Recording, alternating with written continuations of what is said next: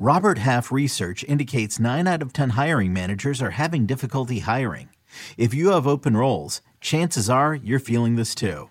That's why you need Robert Half. Our specialized recruiting professionals engage with our proprietary AI to connect businesses of all sizes with highly skilled talent in finance and accounting, technology, marketing and creative, legal, and administrative and customer support. At Robert Half, we know talent. Visit roberthalf.com today.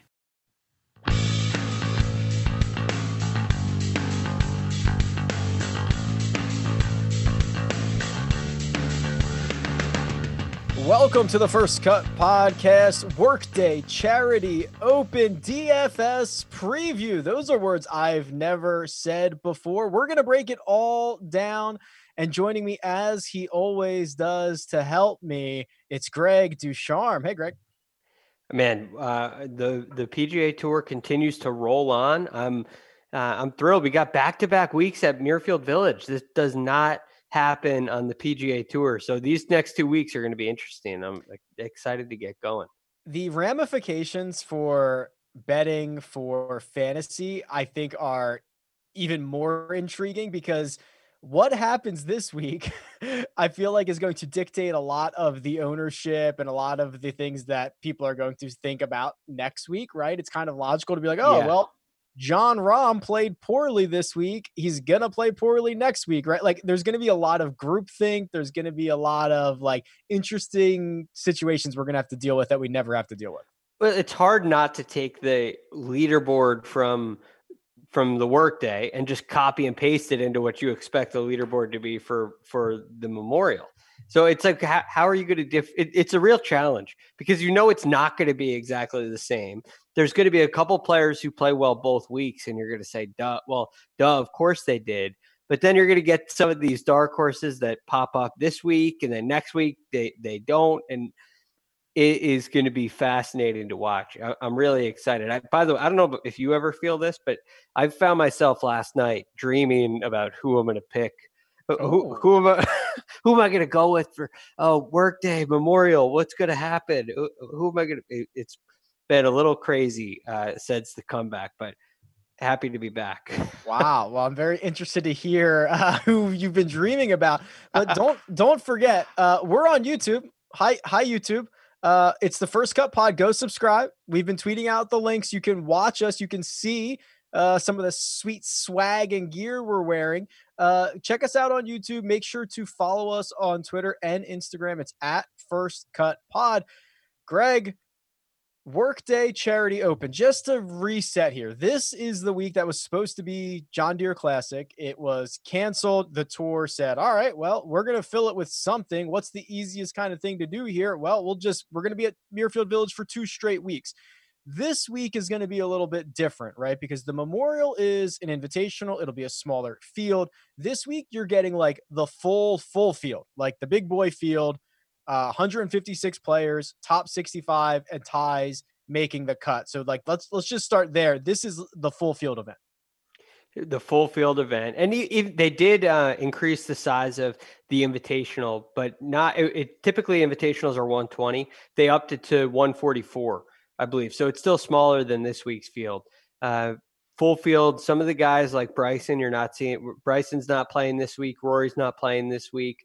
A couple of other big names are DJ's not playing. He is another one. But there are still plenty of big names in the field. So this is going to be, it'll be a really interesting watch. I know Mark's all over who's going to be, or how the golf course is going to change over time. I know weather's probably going to be a factor week over week. So there's a lot to keep your eye on. And are you looking at this at all like kind of like a 2-week tournament for some guys? Or do you think these are very two kind of distinct, separate tournaments? Oh man, I don't know. So I think that you have to take something from the first week into the second week. What that is yet, I'm not really sure, but I would be lying if I said I did not think that playing this course for 4 days or for a week before you get to play it again is an advantage, right? Like that's why guys do practice rounds. That's why they go out and they walk off the course and their caddies are out there. Like obviously being on the course before you get to play it again is advantageous. I think we agree with that. Now, my big concern, Greg, and this is, I think, kind of what you were alluding to about Mark, is like, how different could this actually play? Because it might actually be a disadvantage if you play 1 week and it is completely different the next week and you can't get week 1 out of your brain. I don't think it's going to be extremely different unless weather changes, right? Yes. If it's really firm the first week and then on Monday and Tuesday, it rains like crazy and Memorials plays really soft. The rough, they may grow in a little bit. Are they going to grow it for 2 straight weeks? Probably not. So I don't think that's going to be a huge difference. On those greens, hole locations can mean a lot. They really can play a really big role. It's kind of the design of the golf course. We had Jack on Course Record actually yesterday, and he was talking about on Monday, and he was talking about the golf course and kind of where some of these influences came from, and it's what he calls a second shot golf course, meaning it's generous off the tee, and then it gets tighter as you get to the into the greens. It becomes a little more demanding as you get into the greens. And that usually means the slope in the greens and the protections of the greens are challenging. And that always means hole locations are extremely important factor here. So that would be the biggest setup difference I think you could expect to see, aside from major differences in weather. I would think so too. I don't think they could, even if they wanted to, drastically change this, right? I mean, I guess they could get them rolling a little bit faster, but you're right. I think it's just going to be pin position. I mean, these are small greens, 5,000 square feet on average, just to put that into perspective. It's essentially some of the smallest on tour outside of Pebble, outside of Harbor Town. When you're in the 5,000 square foot range, that's very small. So no average is like 6,600. Yeah. So no surprise to hear even Jack. I like that you said, oh, we had Jack on. Like my pal Jack, we had Jack on. Mr. Nicholas. It just caught me off guard. I was like, Jack who? Oh my God, he's talking about Jack Nicholas. That's what I missed. It was really special. That's really cool. That's really cool. So I understand why he is saying this is a second shot course, especially when you just look at the size of the greens. Yeah, and that is kind of an influence that comes from Augusta National, another place Mr. Nicholas loved, and it had a major impact on his design. And that's basically where it comes from. It's generous off the tee. There's a lot of downhill tee shots, and then you hit into these greens where you have tucked hole locations. I mean, think back to all these Tiger moments that we've had where he's long of a green. He's got a really short shot from the rough, but he's basically short-sided, but the flag is in this kind of tucked little area where there's water on the other side. And there's just not a lot of room in some of these areas. So you have to be very precise coming into greens. And that's going to ask for you to hit the ball into the fairway. Even though it's generous, you have to get the ball into the fairway. And you also have to get it out there a good ways, because not only is this the full field event, Rick, but it's really our first event on a big ballpark. It's a 7,400 yard golf course. It's par 72. It's a big golf course. And we've been playing a lot of, less than driver type golf courses. And this is kind of our first taste at a classic. I don't know if you'd call it a bomber's golf course, but a golf course where you're going to hit a lot of driver. Yeah, for sure. If you like what you hear, tell a friend. If you have any questions about DFS, betting, anything you'd like, go drop a Apple Podcast review with your question. We will go through them. That's our currency. So that's what we ask for. It goes a long way to get a nice rating and review, and we'll pay it forward by answering anything you drop in there. For this week, we are going to talk a lot about tournament history, Greg. We're going to reference finishes from previous years. We are obviously talking about the Memorial.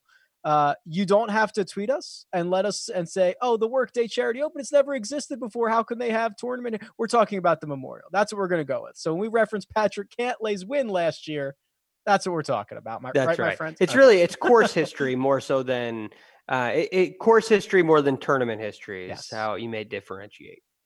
All right, perfect. Let's jump into this. The $10,000 range on DraftKings is led by Justin Thomas at 11,100, John Rahm 10,900, Patrick Cantlay, the defending Memorial champion, 10,600. Brooks Koepka, 10,004. Xander, 10,2. Hideki Matsuyama at 10,000. I'd be lying to you, Greg, if I didn't tell you I had questions about kind of a lot of these guys. Like this is a mixed bag for me. It's a very interesting group, and there's obviously a lot to like about these guys. That's why they're priced where they are. There's a lot to like. So we're in no way bashing these players, but Justin Thomas has shown some question marks. And for the guy that's the highest rated player in the field, you don't want to have we talk about win equity all the time. No doubt, Justin Thomas has just about as much win equity as anybody on the PGA Tour. But where's that miscut equity, I guess, is that where's the miscut risk? And his miscut risk factor seems to be a little bit high right now. And it doesn't make me feel great when I got to go spend more on him than anybody else. And I'm not sure he's going to make the cut. If Rory's up in these positions, you're extremely confident he's going to at least make the cut. The floor for Rory seems to be tied 18th. That seems to be the worst he can do. Justin Thomas seems to have a miscut in there. So is that going to happen this week? I don't think so. It seems to be a golf course you like, but you just don't know. Jon Rahm, we don't know where his game is right now. We haven't seen the Jon Rahm we saw before the layoff, where he was finishing inside the top 10 every single week. So major questions there. The questions about Brooks Koepka. He's kind of in this price range because of his success in major championships. But now in a regular PGA Tour event, where does he stand? Again, another question mark. To me, Patrick Cantlay is the guy I'm looking at saying do you think he's going to be extremely popular this week because of that? I do, because so he comes in with, I think, what are the least amount of question marks, right? So we haven't seen him play much, but when he's played great. 11th at the Travelers is his only start since we've come back. Knowing that he not only won at Muirfield Village last year, but also the year before he finished fourth, like back-to-back top fives. And there's this weird thing when people build lineups, it feels better to be like, oh, okay, well, I'm not spending as much as I can. I'm not spending 11-1, but I'm not going down to 97. Like I'm getting the Goldilocks effect. Like it's not too hot. It's not too cold. It's just right. Yeah. That's a great point. It's right in the middle. It's like, okay, if I start at 10-6, I'm going to get, $500 in value somewhere else in my lineup. Now I don't have to go down to the mid 6,000 range. I can stay near the high 6,000 range, maybe even stay above the 6,000 range entirely. So it feels like it's going to give you more options going forward. But Rick, to me, his game just suits the golf course perfectly. We talk about a second shot golf course. He's what is he fit? He's fourth or fifth in strokes gained approach the green. He's fifth. He's third in greens of regulation, which is just spectacular. So he's third in birdie average, 10th in scoring average. The guy's a stud. All around, through and through, and it makes you feel really good. I wonder why has he only played once in the restart? So, oh man, don't quote me on this, but I thought that his caddy or someone in his camp said that he was dealing with a little tweak in the back at the early parts of the restart. He's good now. He was feeling good, but just wasn't entirely ready to come back right at Colonial or whatever. So a little bit of health there. He looked great at Travelers. Oh, he's awesome. He's awesome. So I run this, I run this model every week to find out what the most important stats at every course are. And we have a ton of history at Muirfield Village. So I've got a dozen years of history at Muirfield Village. Strokes gained approach, which is Cantlay's, his claim to fame. That's his big boy stat. Only 7 other courses on the PGA Tour is it more important than here at Muirfield Village. This is a second shot course. I mean, you talk about places like Harbor Town, you talk about all these small green second shot courses. Cantlay should be a perfect fit for. Yeah. So he's definitely the guy that I'm leaning towards in that group. But Hideki's another guy, excellent with the second shots. He had a good week last week. What do you make of Hideki? Hideki is perfectly consistent at being inconsistent, which is what you're going to get from him. He's going to be absolutely terrible with the putter, as he always is, but he's capable of going out and shooting the round of the day, multiple days of the event. I mean, we saw what he shoot. I think it was Saturday at Rocket Mortgage. shoots a 65, I think it was 7 under, looked like he was a world beater. Like that's what you're going to get. And then you're going to get around where he, has like 3 putts and he goes 1 over and just kind of plays you out of the thing. So it's tough. Like I like it because I know what I'm getting, but it's a very volatile situation. I was really high on Hideki coming into this week. He's 10 under in 4 of 6 appearances at the Memorial, so at Muirfield Village. So he's played really well there. He was 6th last year, tied 13th in 2018. He won in 2014. Yeah. He's got like kind of all the makings for a successful tournament here. But at $10,000, I feel like that is just kind of a little high. I don't know if I'm going to go. Is he going to be the anchor, a guy who I know can't putt? Is he?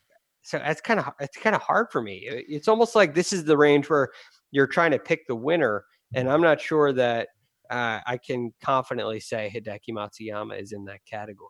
He's hard to trust, hard to watch. If you roster him, you just close your eyes and see what happens on Sunday. Don't watch any of his shots. I have 2 interesting notes about 2 guys here before we move on. Jon Rahm, so he's 10,900, and I'd be lying if I said I didn't have some concerns about him. He just frankly hasn't been good since the restart. Missed the cut at Colonial, 33rd at RBC, 37th at Travelers. What I'm more concerned about, Greg, is how he's done it. So at Colonial, he lost 4 strokes putting. Harbor Town, he lost around the green. And then at the Travelers, he lost a ton on approach. And I'm like, oh man, like if it was one thing that he had to fix, I'd feel a lot better about it. I don't like to see my studs have a different issue every week. Yeah, I understand what you're saying there. I do, but sometimes it could be just kind of a fluke, a rust. Sure. Like that to me is a sign of rust, which is interesting because all the reports were saying Jon Rahm is playing great in the layoff. So you don't really know what happened, but I trust Jon Rahm. I trust his team. I know he's going to come around and start playing well at some point. Maybe he just needs a big golf course where he can kind of open it up and let it fly. And maybe that's just what he needs. So there are definite question marks about him. But if you wanted to take a risk on Jon Rahm, it's hard for me to say it's a bad idea. I have one positive in regards to Brooks Koepka, who's 10,400, and his putter has been unbelievable. So since the restart, all 8 rounds he's played, he's gained strokes putting. And if you go back to even the first round, and you can do this either way, his last 8 or 9 rounds, either the first round of the Players, he gained there as well. So he has not gained strokes in 8 consecutive rounds since the 2018 stretch in which he won the US Open in the middle of. So like, that's like the key. Like we know what the rest of his game can be. If he starts figuring out the flat stick, watch out. Yeah, he doesn't strike me as like one of the best iron players in the world. I know he was at Bethpage last year in the PGA, and in majors he tends to be great with the irons, but it's not like Patrick Cantlay. It's like, what's the weapon for Brooks Koepka? You don't jump to iron play. No, you don't. But that being said, he seems motivated. He seems driven this year since the restart, and that's huge for me. I know Brooks Koepka can figure it out as long as he has the drive and the motivation to compete in this event. And I think he's going to take this event very seriously. Another factor, his brother got in, Chase, and there's maybe a big brother thing going on there that just adds a little bit of motivation. And if Brooks if he has one thing to hang on to, I want to beat my brother. I want to show these guys what I can do. Who knows what it is? If he has that in his own head, he's very dangerous. So I think Brooks is a very interesting play. Again, it's just, is he your anchor? I mean, I guess you have to be able to trust Brooks Koepka as an anchor. So I think he'd be a great play this week. $9,000 range. And as we've seen through the first 4 weeks, this range is getting smaller every week, Greg. I feel like we started with 8 guys, then we were at 6. There's 4 guys. There's 4 guys here. Justin Rose, 97. Victor Hovland, 95. Colin Morikawa, 92. Ricky Fowler, flat 9. I don't know what the incentive here is for DraftKings to almost remove this tier in its entirety. I mean, that's what we're getting at. I don't know if it's to try to make people make a stand on one of the top players, or maybe start lower and then go with a balance, but I don't know. But it is very clear this tier is disappearing. I don't understand the strategy behind it. Is there? I don't know. I don't know where to go. Maybe it's just the way players are playing during the week. Could this be something that changes once we get a little more history, a little more knowledge? I don't. I think Maybe that's the one thing. Like we don't have enough to go on yet. yeah, and I think maybe when we get to like the majors where the pricing always gets a little bit softer, you're going to see a lot more guys in this range because people want to be able to make lineups with 6 guys that they know and love. So pricing gets a lot softer. But I mean, there's only 4 guys here. Is there one in particular that you're most interested in? Well, I'll say that I like all 4 of them. Honestly, I don't have. It's hard for me to like. We always try to pick a fade in each group, and it's hard for me to pick a fade. I feel much better about Ricky Fowler. Yep. Hovland and Morikawa, just to kind of go through them. Hovland and Morikawa are as consistent as it gets. I mean, Morikawa missed the cut at the Travelers and then took a week off, and it feels like okay, got that out of the way. Now we're back to letting our talent show through. So I have a ton of confidence in Morikawa, and Hovland has been on a roll, tee to green. I know you love Hovland too, and this week makes a ton of sense. So I'm a big fan of all these guys. Justin Rose, after the missed cut at the Travelers, a week off, kind of a similar situation to Morikawa. Shake off whatever happened that week and get back to a place where you've won if you're Justin Rose. So all these guys are interesting to me. The biggest question mark is Ricky Fowler. Was Ricky Fowler's play last week? Is that a sign that he's kind of figuring things out? Was that just one great tournament that he played? He did play well. I think he got to 14 under par, which was some pretty solid play over the weekend for him. So I feel optimistic about Ricky. Another place where he has a pretty nice course history, even though there were 3 years in a row where he missed the cut. And I have a Fowler file here. Yeah, so he was tied second in 2017, tied 8th in 18, tied 14th in 19. But 14, 15, 16, he missed 3 straight cuts. Second in 2010. So it's kind of been like a little bit of a roller coaster for him here. What do you think of Ricky Fowler this week? I think in general, I'm much more optimistic than I was a week ago. Was able to catch a lot of his shots. He was in a lot of the coverage, obviously, because of the relationship with Rocket Mortgage and just the way his tee times came off. But I'm a lot more optimistic. I mean, we knew it's all about reps. It's all about reps when you're going through a swing change. I'm also kind of in agreement with you that like I could play any 4 of these guys. Like I'm cool with this. Like there's really no one in here I want to fade. I will say a couple of quick notes. Justin Rose has been a completely different player from tee to green since we've restarted. And then you look at some of the history that he has at Muirfield Village, and it's elite stuff. I mean, 13th at the Memorial last year, 6th 2 years ago. Then he finished 2nd in 2015. So that's all good signs. But I will tell you this, Victor Hovland, and this is the same way I felt, and we've been talking about this for weeks about Bryson DeChambeau, that it's coming. It's coming for this kid. It's unbelievable. Another week last week where he led the field in strokes gained tee to green and then lost 3.5 shots putting. Like it's coming. The kid is so good. He played so bad on Sunday and still finished his T12 in an event that 20 whatever under wins. Like I'm so impressed. I'm so impressed with him. I just feel like it's coming. Yeah, I love the kid too. Bryson is to me on a different tier than Hovland at this point because he was still putting great. Bryson was putting great. It's not like it wasn't all coming together for him in the way that it has to sometimes to win, where he didn't make any mistake. There's a glaring weakness with Hovland right now, and it's putting. And could he get hot for a week? Absolutely. Is this the kind of venue where he's more likely to get hot? I don't know, but it could be it could be more difficult. If the course play is really difficult and scores don't get crazy, crazy low, a player who's really good tee to green and may struggle with putting could do really well. But we have seen winners like Hideki Matsuyama has won and was struggling on the greens. When Justin Rose won back in 2010, I believe it was, he was not a great putter at that point either.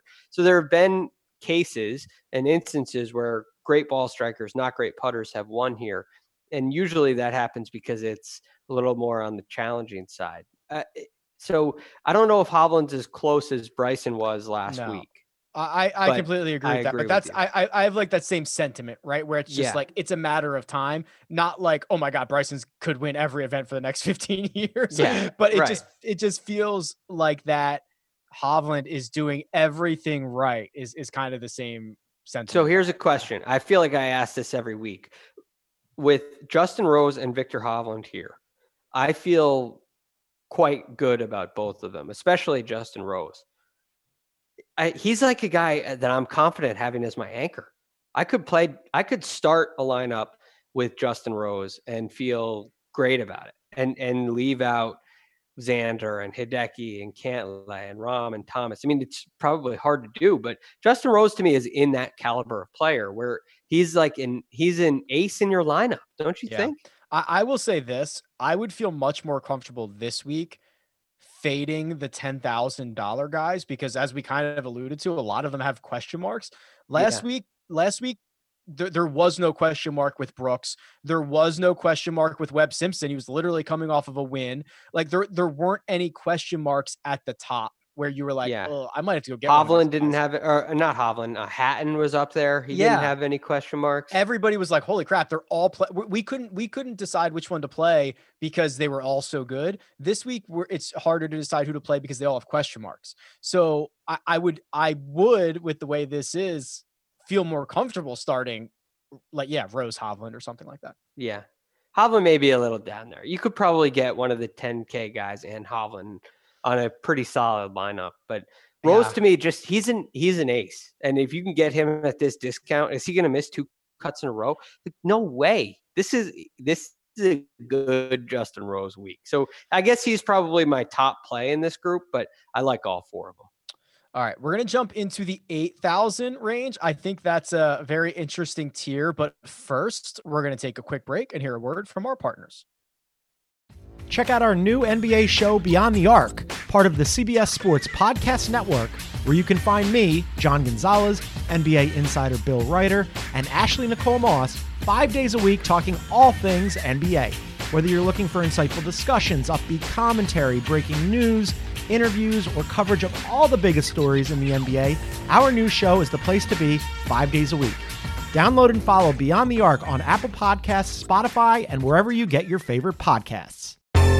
Spring training is in full swing and fantasy baseball draft season is upon us. That means you need to join us on Fantasy Baseball Today in 5, part of the CBS Sports Podcast Network. Join Scott White, Chris Towers, and me, Frank Stamfel, every Monday through Saturday for 6 pods per week throughout the month of March. We'll break down the latest news, spring training updates, players to target, and much more in just 5 minutes. Make sure to download and follow on Apple Podcasts, Spotify, the Odyssey app, and everywhere else podcasts are found. And we're back. $8,000 range, Greg. I won't list them all off, but essentially starts with guys like Sung Jae Im, Patrick Reed, Mark Leishman, goes down to Matthew Wolff, runner-up last week, Matthew Fitzpatrick, Bubba Watson to round out the 8,000. This is always seemingly a combination of guys that are guys that have better pedigrees but aren't playing well. Jordan Spieth, Bubba Watson, for example, or guys that jump up from recent success. Matthew Wolff, Adam Hadwin, right? This is always a tier where you're trying to figure out which one you want. You always have a question mark. Sung Jae Im, okay, well, he's a great player, hasn't played well since the layoff. Great iron player. His game you would expect to fit Muirfield Village perfectly, but he hasn't been playing well. Is there something wrong? So there's some kind of major question marks in this range. And I don't feel warm and fuzzy about anybody. I guess the one guy that I look to is Matt Kuchar. He has a pretty steady course history here. And it doesn't exactly fit the mold of the player you would expect to play well here. Like, I'm looking for great iron players and longer hitters at this venue. Longer hitters generally will do better here. But in every leaderboard, you're going to have the Ryan Armour type play. You're going to have the guy that doesn't fit the mold at a course who does really well. And Matt Kuchar, I'm not comparing Kuchar to Ryan Armour in any way. I'm just saying he's not if there's going to be a guy up there who's not a bomber who does really well this week. And I think it could be Kuchar. He's a veteran. He understands the golf course, understands how to play. And it wouldn't surprise me at all if he popped off. And I don't know. I mean, I feel like Hadwin last week was maybe kind of the 1 week pop for him.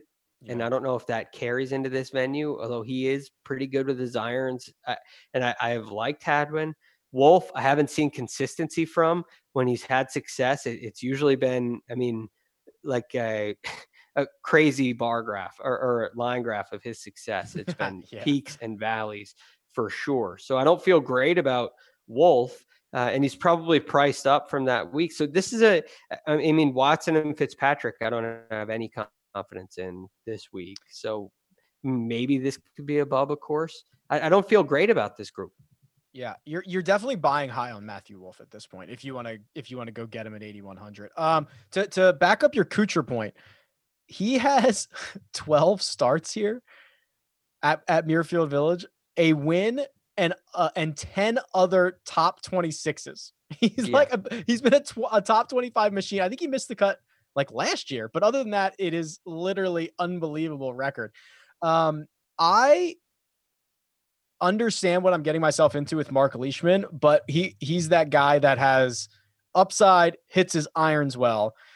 Here's the guy that I think is going to be the most compelling, and I think we're gonna have to make a lot of decisions on him. It's Gary Woodland at 8,300. Gary Woodland is $8,300. I can go look at the last time he was this low, but this is a really low price. Now, he missed the cut at the Travelers, didn't look all that well at RBC. I'm not optimistic. I'll tell you why in a second, Greg. I'm not optimistic on Gary Woodland, but this should be a Woodland fit. How do you feel about him? Well, he's got plenty of length. He's great tee to green. He hits a ton of greens in regulation. And small green golf courses, he tends to do pretty well at. Now, this is kind of, I'm going to throw another question back to you on this. Your recent plays, your recent fades. For me, for instance, I really liked Gary Woodland at the RBC Heritage. I thought he was going to have a great week. I thought it was a perfect golf course for him. And he kind of let me down. How much do you let that affect your decision? Because part of me wants to say, well, don't let who you picked last week influence who you're going to pick this week. Well, I picked Bryson the week before. I can't pick Bryson 4 weeks in a row, so I'm going to fade Bryson, and then he wins, and you feel like an idiot. Do you weigh that into your decision making at all? So I think I am better than most at completely removing myself from like any recency bias. Like I get a lot of tweets all the time that are like, oh, Scotty Scheffler burned me, I'm never playing him again. And I'm like, well, Scotty Scheffler like might be a good play next week. Like, who knows? You know what I mean? Like I can kind of remove myself from that. And I generally actually probably stay on guys too long. Like Lonto Griffin is like the perfect example for me where I'm like, well, I like Lonto again. I'm going to run him back out there. I'm going to run him back out just because like if I saw something last week, it's probably going to be something similar this week. You know what I mean? Like not that much changes week over week. Okay, Gary Woodland has a bad week, but if I liked him a week ago, or I liked him 2 weeks ago, I should probably like him moving forward, at least for a bit. Right. Yeah. So I guess in that sense, I like him, but he hasn't been doing the things that I like. There's a reason why I liked him. He hasn't really been doing those things. So does that make me like him a little bit less? I don't know. So I'm like lukewarm on Gary Woodland. I feel like I'm too biased when I make a decision on him this week, either way. Here's my issue with Gary Woodland, and this is the red flag to me that I'm very concerned about. His last, let me get this right, 11 rounds on tour. So that's I will just do 10 because that would be since the restart.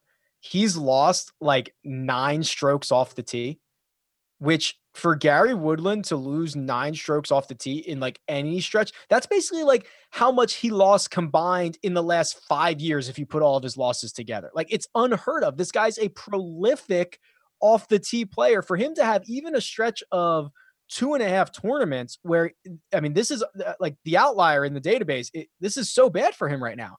And when I see something that bad, I'm concerned something is off and he's going to have to like fix it. So that to me is a big red flag.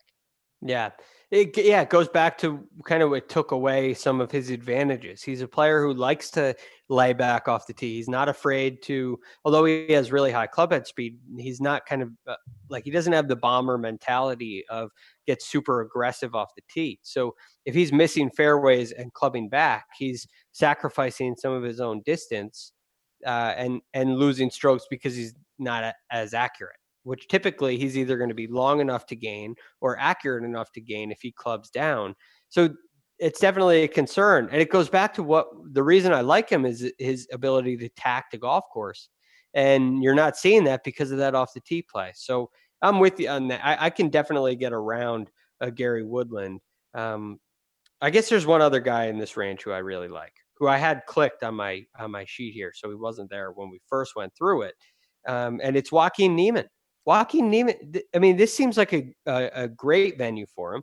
He's got a nice history here, which I have. I have him. Yeah, here we go. He's tied 6th in 2018, tied 27th last year. Last year wasn't a great year for him as it is, but he's 20th strokes gain approach the green. He hits over 71% of his greens of regulation at 20th. So he's a pretty good iron player.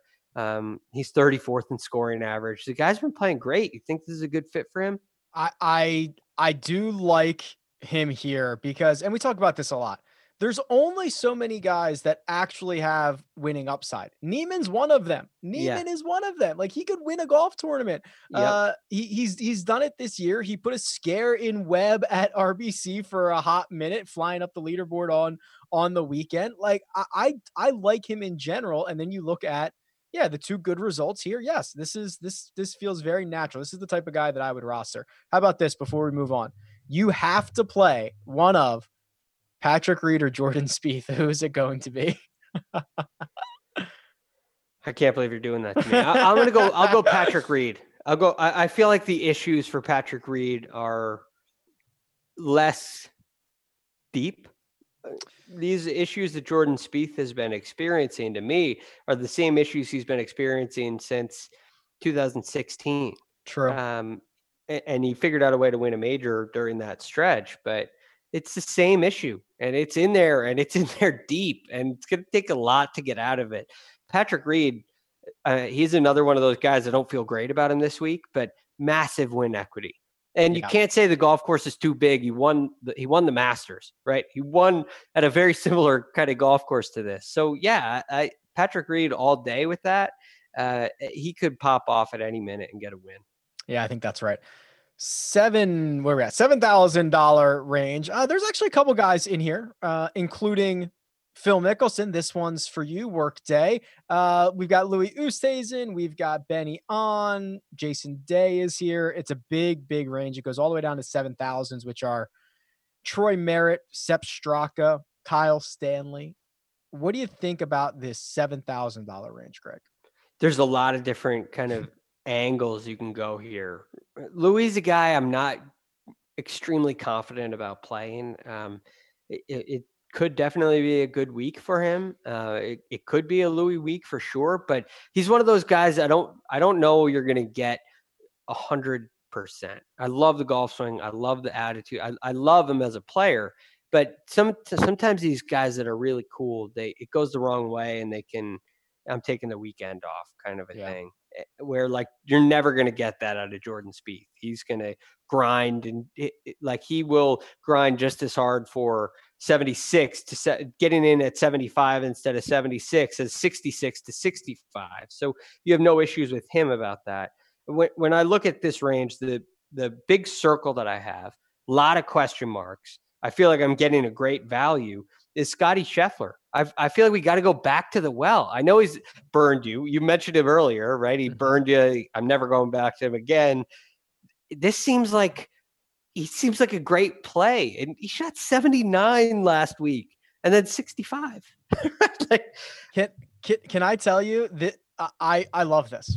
I'm a glutton for punishment. Let's go back to him.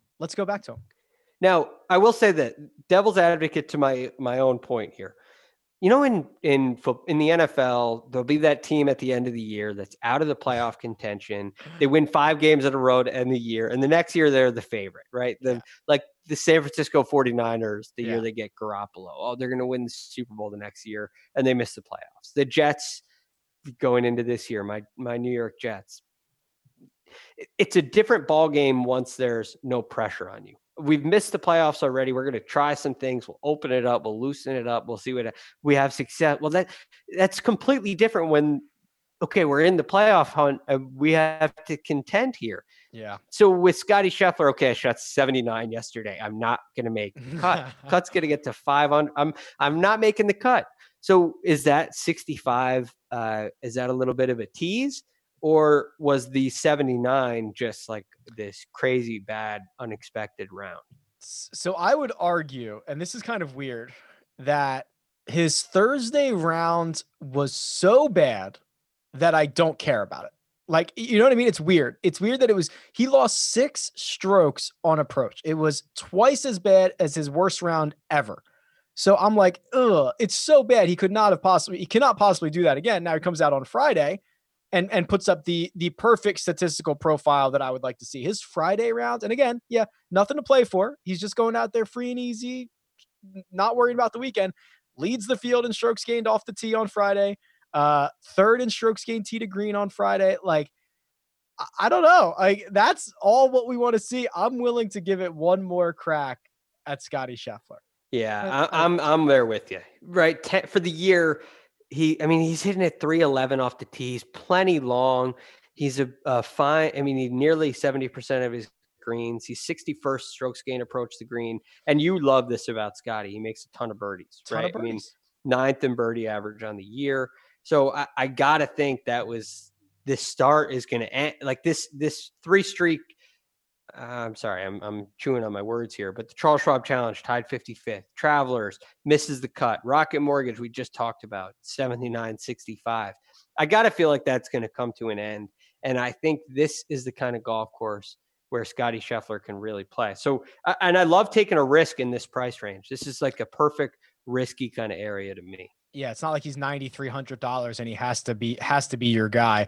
Right. Kevin Streelman's here, 7,800. Kevin Streelman, last time we saw him, 2nd place finish at the Travelers, finished 4th at the Memorial last year. And in fact, that 4th place finish last year was his 4th top 18 finish at the Memorial in the last 5 years. He's just been near the top of the leaderboard almost every single year. And then the other one is kind of interesting that I've been circling is Cam Champ. So I had him too. You like him? Go ahead. What do you like about Cam Champ? Well, he's extremely long, and we know how talented he is. You listen to the announcers, you listen to the people who are really involved in the game, the people who are out there on the range watching. They talk about not only his length, but they talk about his touch around the greens, his touch with wedges, his putting stroke. Like, he has a very well-rounded game, and we haven't seen it come together for a consistent span. We haven't seen it come together for a long period of time. Maybe it's injury, maybe it's immaturity, maybe it's just pure youth. But I feel there's a ton of talent here, and I feel like we're going to start to see Cam Champ perform at a more consistent level. And I don't know, maybe Bryson DeChambeau is kind of a little motivating for him. I mean, sure. I don't know what it is there, but there's something. Okay, at this length, I can still play golf courses that aren't necessarily bombers golf courses. Like, my length is an advantage everywhere I go, and that can boost your confidence a little bit. So I feel like Cam Champ is on the upswing, and he's still not quite priced for it. So I'm with you. I love it. So you called him well-rounded, which would have been something that would have been insane to say a couple of years ago, but it's absolutely true. So there was a time where his off the tee, he was like 1st in strokes gained off the tee and was terrible in every other category. And he literally needed to gain like 2 strokes off the tee every single round to even compete. And if he was just kind of okay with the driver, he cut. It's not like that anymore. He's still, he's basically a dead neutral putter, which is great. He loses a little bit around the greens. He's a little bit on the positive side on approach. Like, that's a good sign for a guy who seems like he's improving. And then the only 2 times we've seen him in the restart, two top 15 finishes. Like, there's something about him And then you throw in the fact that he goes out on Sunday and posts one of the lowest rounds of the day. I think he shot 66, I think. 66. Yeah, because Bryson shot a 65, I think. So yeah, I think he shot 66. Yeah, and he has such a clear advantage. It's going to be an advantage on this golf course. He's going to feel like he can kind of air it out a little bit in many places. And I'm with you. He really stuck out to me. He jumped out to me big time. And I don't feel like I don't feel like I'm late on him where I got to pay this crazy amount because he had these 2 good weeks. It's like he's kind of right in the middle there where I'm still feel like I'm getting a deal and there's a lot of upside. And what is the last thing on Champ before we move on, but what's really interesting is he was not even available on DraftKings on the main slate last week because he got in Wednesday night. So there was actually no price to compare him against. So if he was 7,700 last week and played as well as he did, he would have been 8,200. But now they don't have a reference to price him off of, and they drop him in at 77, and it feels like a pretty good deal. Yeah, so I'm all in. He's like a very easy play for me. There's one other guy in this range. I was going to say, who else in this range should we talk about? Corey Connors. I mean, I have question marks about him, so I want to definitely get some thoughts from you on this. But I look at Corey Connors, and first of all, you think about his DNA as a player, right? And it's all about ball striking. It's all about tee to green play. And he's a guy who's 15th in strokes gained off the tee, 19th strokes gained approach, second in greens of regulation on the PGA Tour. It's 74% of his greens. So that's an overrated statistic. It doesn't necessarily lead to success, but when you see high greens of regulation and high strokes gained approach, it's a good sign, especially on a golf course like this. So I really like the makeup from him. I like his recent history, I guess. Charles Schwab Challenge tied 19th, RBC Heritage tied 21st, although he did miss the cut at the Travelers, but he shot 73 in round 1 and then 66 in round 2, kind of another Scotty Scheffler situation where maybe it's a little bit misleading. So there's a lot to like about Corey Connors, and I feel like his game should suit this place pretty well. You will never get a disagreement from me if you want to play a guy who is #team no putt, right? Like if you want to get a guy who is great ball striking and can't putt, I'm convinced. It's just proven over and over again. Those are the guys you would want to target. They will be incredibly frustrating to watch and follow on Shot Tracker or whatever, because when you see he stuffs one to 4.5 feet and you're sitting there going, oh God, now he's got to hit a 4.5 foot. Like, this is terrible. And then you got to sweat that out for like 6 or 7 minutes. It's brutal. But no, you will never get an objection from any of like him, Ben on, even Keegan Bradley to an extent, like all those guys. Yeah. Yeah, Ben On's the big one in that. Lucas Glover's another guy in that group. Yeah, Emiliano Grillo's in that group. It's just like guys that are literally. I mean, Grillo's like the 3rd worst putter on tour and like the 2nd best ball striker. Like, it's something completely ridiculous. Yeah, I always look for with those guys. I look for their finishes to be good leading into a tournament, more so than the putting statistics. Like, are they shooting good scores? That's a sign that the putting is a little bit better. Like, they're not losing all their confidence with bad putting, and it's more likely they could have a good putting week. When those guys are finishing 51st and 42nd and there's just no mojo, then I'm a little more hesitant than you. But I look at Corey Connors. I think I just have this feeling that it's going to be a good week for him. Okay. I hope so. I like the guy. $6,000 range. So we start with the likes of Jim Furyk, Vaughn Taylor, Pat Perez. We go all the way down. Who's the min this week? Anybody? VJ, Michael Kim, Martin Trainer, KJ Choi. Oh my gosh, there's a lot of guys at the min. There's so many names in this field because it is the big boy field, the big one. Yeah. Who in this range stands out in a positive way?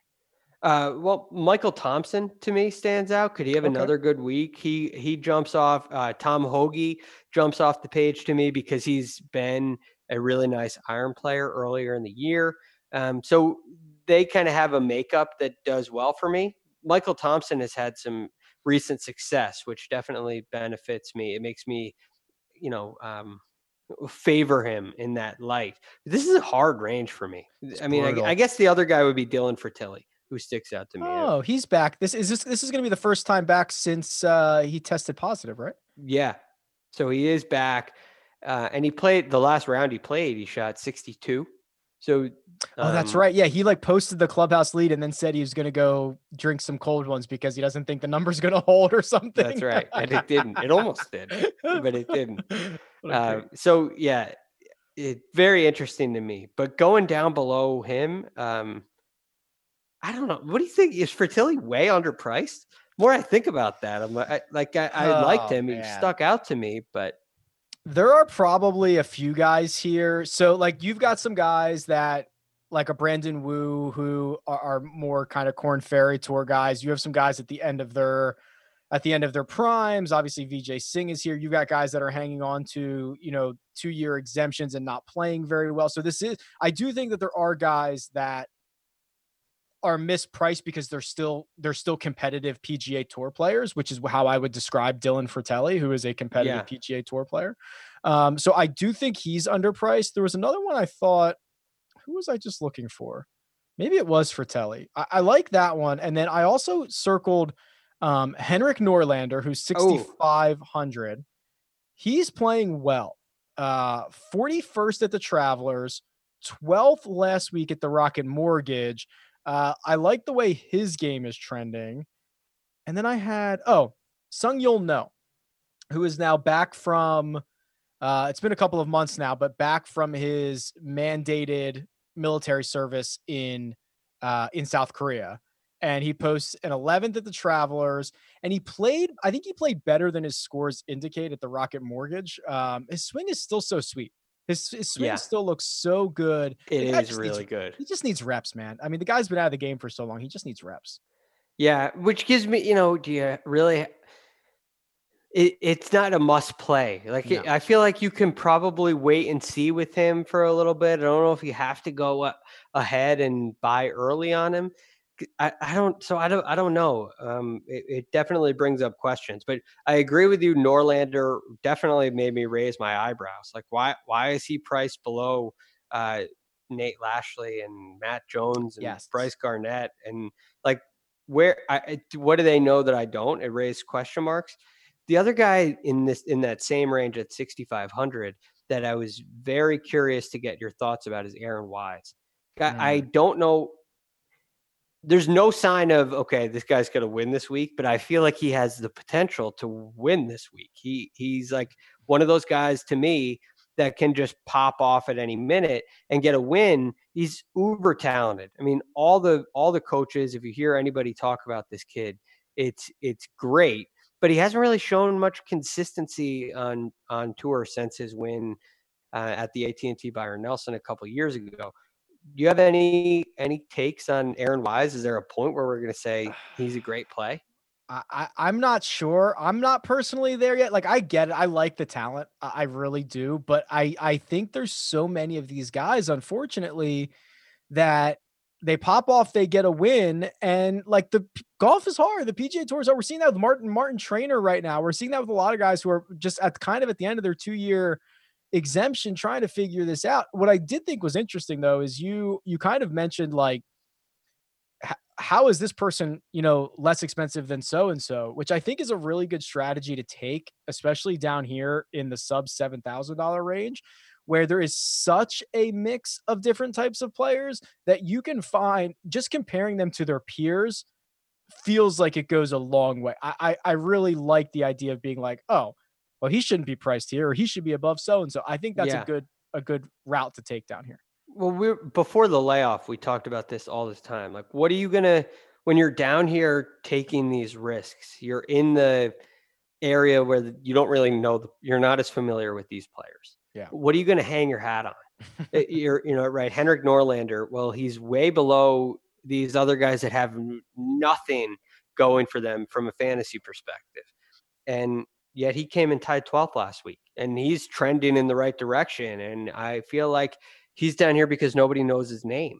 And it's like, well, there's definitely something there. There's he's playing well. The guy's playing well. So that's something to hang your hat on. And I think there's a huge advantage in doing that. If you can if you're not afraid to go with names you don't know, but you can do a little research and find a hook, find something that can lead you to the place where you say, okay, he can win. Like Aaron Wise, for instance. Well, he can hit it a long way. He hits it over 300 yards, right? He hits 72% of his greens in regulation. So I know he's got something there with his irons. Strokes gain numbers are weak, but they're positive. So maybe the guy tee to green can really get something going. He was a great putter when he won.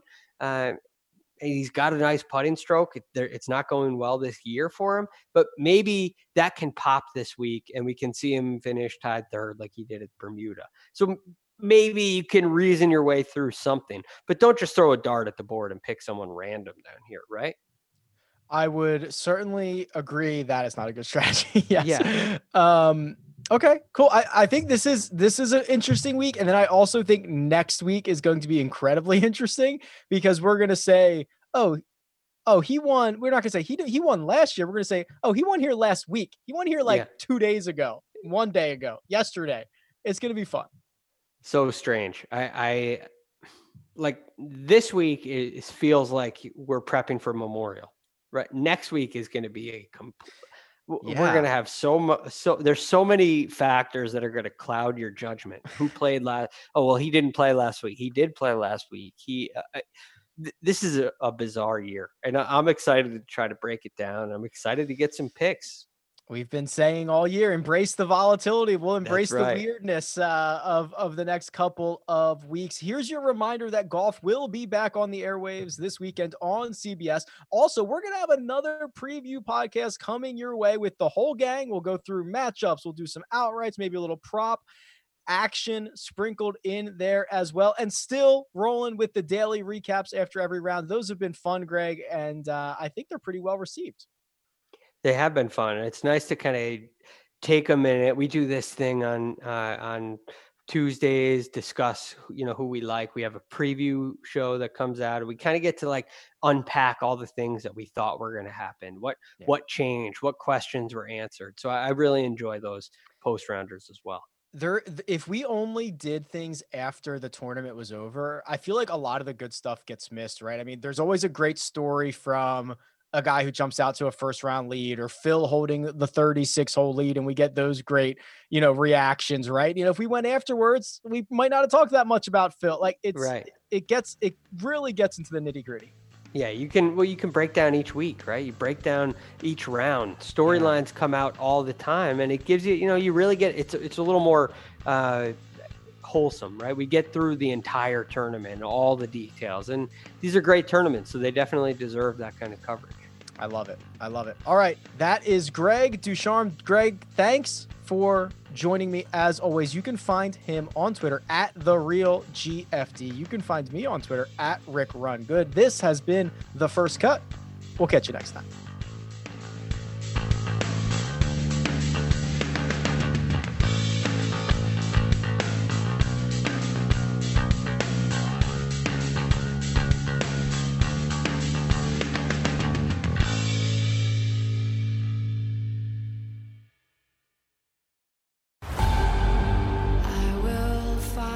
Paramount Plus original docuseries returns. The last time I saw Max, he looked at us laughing, and then everything changed in a blink of an eye. My feeling as a detective is that he was murdered. Yahoo Entertainment calls it a spine-chilling docuseries showcasing real-life tragedies. What if it was your child who went missing? We need to know the truth. Never seen again. Now streaming on Paramount Plus.